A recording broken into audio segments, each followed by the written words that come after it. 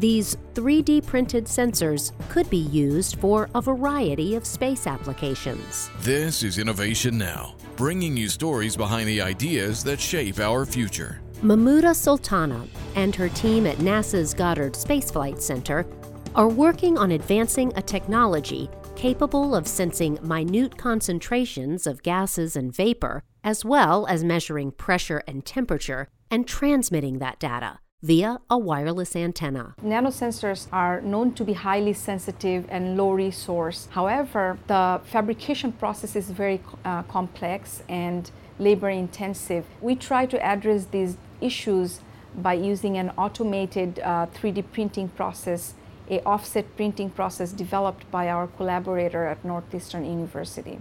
The printing process applies nanomaterials, layer by layer, to create tiny sensors. A suite of sensors could be printed on one platform, and scientists could then use these devices, smaller than a cell phone, to create sensors that monitor astronaut health or give us information about the environment on planetary bodies.